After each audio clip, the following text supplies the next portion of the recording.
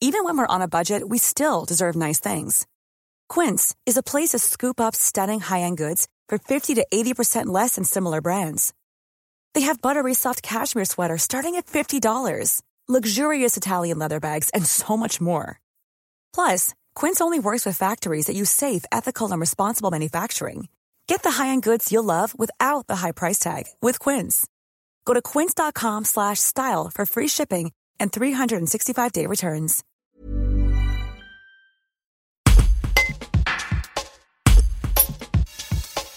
À partir de ce lundi 4 janvier, les Valeurs-Saunois pourront recevoir un coup de pouce de 200 € maximum de la ville pour l'achat d'un vélo électrique. Benjamin Vibert, adjoint aux mobilités, détaille les modalités d'accès à cette aide et sa place dans un plan plus large de défense de l'environnement. C'est un reportage de Nathan Garcia. La subvention, on l'a voulu la plus simple possible pour qu'elle puisse se mettre en œuvre le plus simplement possible. Dès donc, le début de l'année, le 4 pour être en accord avec les ouvertures des magasins de cycle, vous pourrez donc acheter votre vélo électrique, garder la facture, une facture nominative qui prouve donc une preuve d'achat, adresser donc cette facture avec une pièce d'identité et un justificatif de domicile de moins de 3 mois au service donc habilité de la mairie. Vous aurez à partir de ce moment-là donc un accusé de réception comme quoi votre dossier a bien été reçu et donc après examen de votre dossier et validation, vous serez informé de la date possible du versement de la subvention, du montant, parce qu'ils peuvent varier, hein, on l'a vu en fonction du prix du vélo, mais plafonné à 200 € et de la date estimée du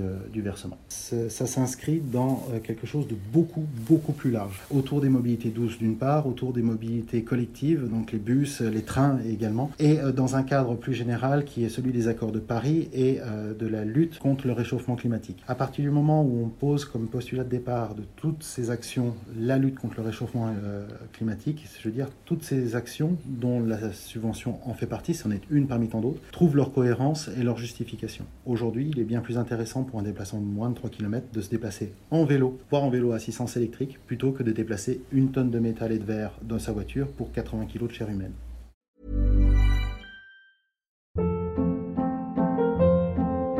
Hold up. What was that? Boring. No flavor. That was as bad as those leftovers you ate all week. Keke Palmer here, and it's time to say hello to something fresh and guilt-free. Hello Fresh. Jazz up dinner with pecan-crusted chicken or garlic butter shrimp scampi. Now that's music to my mouth. Hello Fresh. Let's get this dinner party started. Discover all the delicious possibilities at hellofresh.com.